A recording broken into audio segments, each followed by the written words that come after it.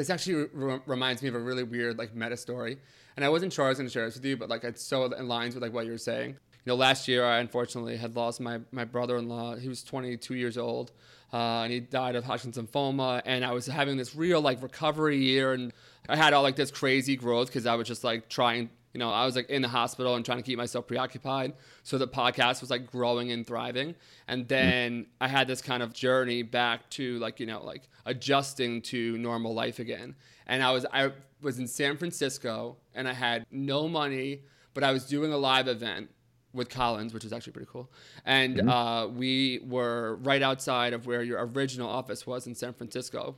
I was walking to the bar after the live event, and they were saying about how like on this street that like Chase Jarvis used to have like an office. Like one of the guys that was there that night used to work with you at Creative Live in San Francisco. And then like now you're working with Apple, you're doing all these different things. And I just remember like what it must have been like to be in your shoes and be like that young and have that much responsibility. That must have been like crazy.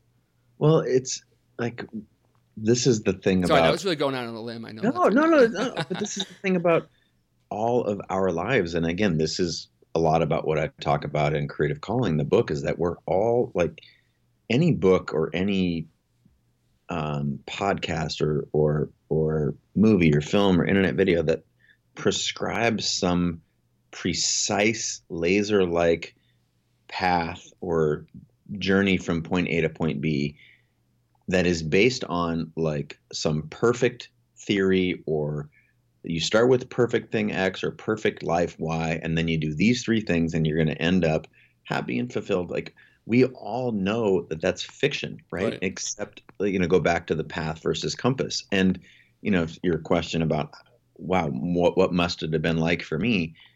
It's the same thing that everyone who's listening is going through right now, where we're insecure, we're scared, we're not sure if we're doing the right thing or if we're listening to the right voice, and the fact that it is messy, and the fact that we can acknowledge it and still put together some semblance of how to get from here to where we want to be. To me, the book is very much about that. And for anyone who is maybe in that position that I was in when you just described, or the position you were in the hospital, and not knowing, for almost everybody, there's this gap between where we find ourselves right now and where we want to be. And it can get depressing and frustrating. And because I saw that, and it was kind of like, I was like wildly inspired.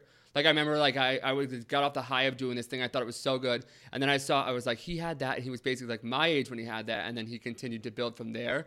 But then I realized, like at the time I had no empathy for myself to look at what had transpired in my life and how everyone's journey is different. I just wanted like, build this fucking thing bigger. Why can't I build it bigger? And that's a tough thing to, Totally. But here's the deal. Like right now, that is exactly what's going through the lives of however many listeners are listening right now. They're going like, wow, they're right. Like, there is a gap between where I am and right now. And that's exciting that I can start to understand. And if I can listen to what I really want to be doing with my life, that's thing one, which is very powerful. But thing two, then you immediately go to like, oh my God, I'm, 10 miles or 1,000 hours or 10,000 hours away from actually fulfilling that or achieving it. Right. But here's what I want you to keep in mind. You might be that far away. And for you might be that distance from where you are now with the podcast to where you want to be. And anyone who's listening or jogging down the road or driving in their car or whatever, there's this gap. But here's the deal. You might be 10,000 hours away, but you're one decision. Yes. And to me, that's like crazy empowering, that all you need to do is decide right now that you are willing to do whatever it takes to pursue the things that you're supposed to be doing in your life, and that you will work to find a way to listen to that call that we all have inside us. Yeah. Every single person. It's just about figuring it out. And that's what I sort of walk through in the book, is how to understand who we are and what we're supposed to be doing. And then thing two, then start taking steps towards actualizing it. Right. For people that are listening and they haven't yet, because I've done a few things now where I feel like I've seen how you can make real tangible change. You can push things and, talk to people. And if you maintain relationships, like kind of like you and I did, eventually things come of that, and that's kind of awesome.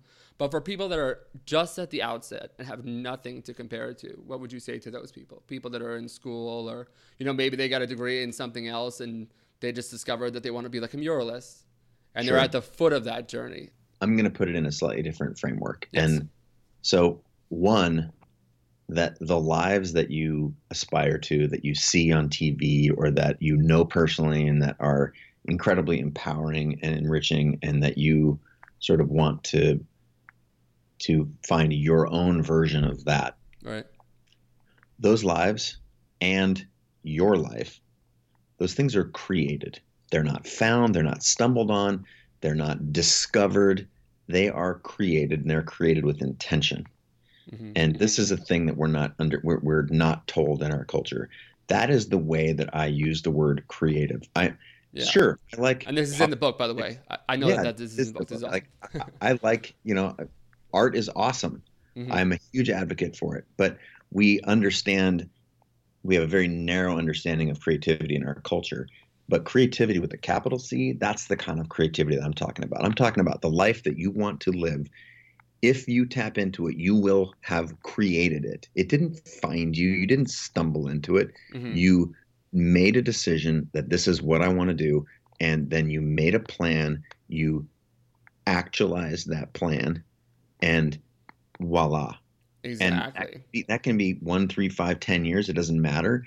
But here's part B, is that when you start to make those decisions intentionally and you start to take action toward those goals, something really magical happens, which is the universe starts happening for you rather than to you. There's this momentum that happens when you start to realize that, wait a minute, this is creativity with a capital C that Chase is talking about. And when you realize, that every person is creative. First of all, go to any first grade classroom. Who wants to come to the front of the room and draw me a picture? Oh, yeah. How many hands go up? Every single hand. My wife is a teacher. I know your wife is a teacher too, but my wife is a music teacher. And the stuff I see in the hallways is like cooler than like what's on, like, you know, the best design vlogs out there. It's so cool. And it's so it's unhindered. It's amazing. So if you believe that everyone's creative, and what I'm here to tell you, I'm telling you that creativity is a muscle, and that the more you use it, the stronger it gets. It only follows that, okay, then if that's true, then in creating and being aware that I'm, like right now, Rob, we're co-creating this conversation. Yeah. I'm creating whatever it is I want to have for dinner at night. I'm deciding and creating who I spend my time with. When you start to realize that you are in charge of these small daily creative actions, then you have no choice but to realize that you're also in charge of and have agency over your own life. It's just creativity at a different scale. I love that so much. And it's true. And I think sometimes just like getting moving, getting shaking. I remember when I was going through like my real kind of bout with like depression and everything. I remember I used to watch, there was this YouTube video you put up about just like if you're kind of freaking out and you're like anxious, one of the best things you can do is just like walk up a hill. And I remember I walked up like probably like 100 hills just off of that one thing. You really kind of got me in shape. Thank you for doing that. I think fitness is an important piece of overall health. Yeah. But I want to, like, it got you in shape physically, but I also want to make mentally, more importantly. Yeah, like, and mentally and emotionally. And you know, that is when we're programmed, as we all are, with so many outside forces. Our parents have a huge influence on us, our peers, our friends, what we see on TV, all these stories that are telling us everything we need to be and do and become. And you know, the reality is that that by and large we get crappy advice from those sources. Yeah. And we're taught to ignore the one thing that is super, super true for us, our true, like 3 a.m. staring at the ceiling, authentic self, that the answers aren't out there in the world where we're getting all this information. The answers are all in here. Yes. They're all in us. And to me, it's a very different but powerful way of thinking about things, because everything else is like, it's lacking. Like, I don't have this, I got to get that. Versus if you can turn your attention inward and listen to this part of us that knows our individual personal truths. When you start to realize that, wait a minute, you mean I have these tools, I have access to this information, I know what it might be imperfect, and rather it's going to be imperfect, but I know the first thing to do. I know where to experiment, to play, to experience, to take a chance. When you start to realize that you have all that stuff in you, it's very empowering. And that's, that again, that's what the book is about. Yeah, for sure. I know that on the call-in show with Gary Vee, you had somebody call in. I thought it was so great because he was kind of just like, he was talking about the gear, and he was talking about like kit.com and having all the right stuff. But I think the thing that you guys were trying to drive home, and I think that you in particular did with a lot of empathy, was that like you can have all of the tools and you can have all of the things, but it is the action that allows you to kind of get it across the finish line. And a lot of people have all the right things to say, and they say the word, but they're not doing the action. So do you feel like you're always getting the same questions, though? I can't help but feel like a lot of times it's just, 15,000 different ways of the same question. Sure, but to me, that's actually really cool. Yeah. That means that there are not that many problems for all of us to solve, that they might take on different content or, through a slightly different lens, but fundamentally, there's just a handful of challenges that we all face. And our circumstances are wildly different. What a child in Africa is experiencing versus, someone who is white and male and born in the United States versus someone who is, radically different from that, or has a different background or set of beliefs or heritage. And when you realize that, to me, this is actually a really cool thing, that there are only a handful of human conditions and a handful of gaps between where we are and where we want to be, and navigating those gaps, they all have a really similar structure and approach. If you sort of deconstruct how to get from point A to point B, you can look at that as wildly distressing, or the way I choose to look at it is like, wow, I don't mind getting the same questions, because there's a handful of fundamental truths about authenticity and personal connection and knowing thyself that can get you from where you are to where you want to be. That makes, to me, that's really exciting. Yeah, absolutely. Dude, this has been absolutely insane. For time, you're pretty much just about good on time.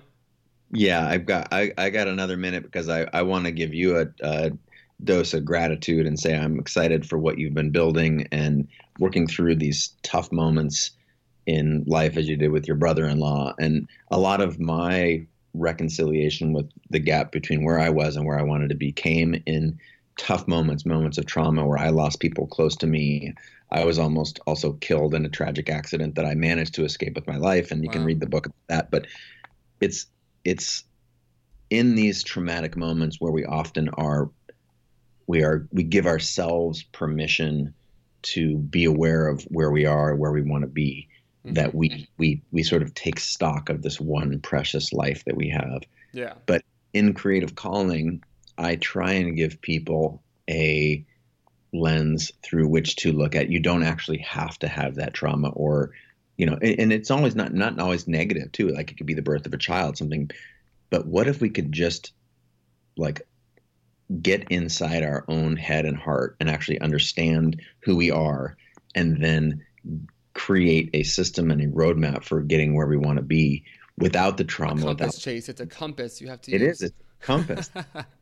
Come on, beyond brand, Chase. That's good. That's what to me, that's what the book is about. And I feel like, you've done that. You've, made it through this, and you have a lens on something you want to do.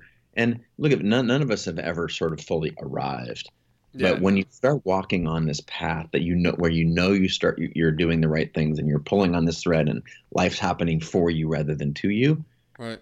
It's just fun to see you doing the thing you're supposed to be doing. So yeah.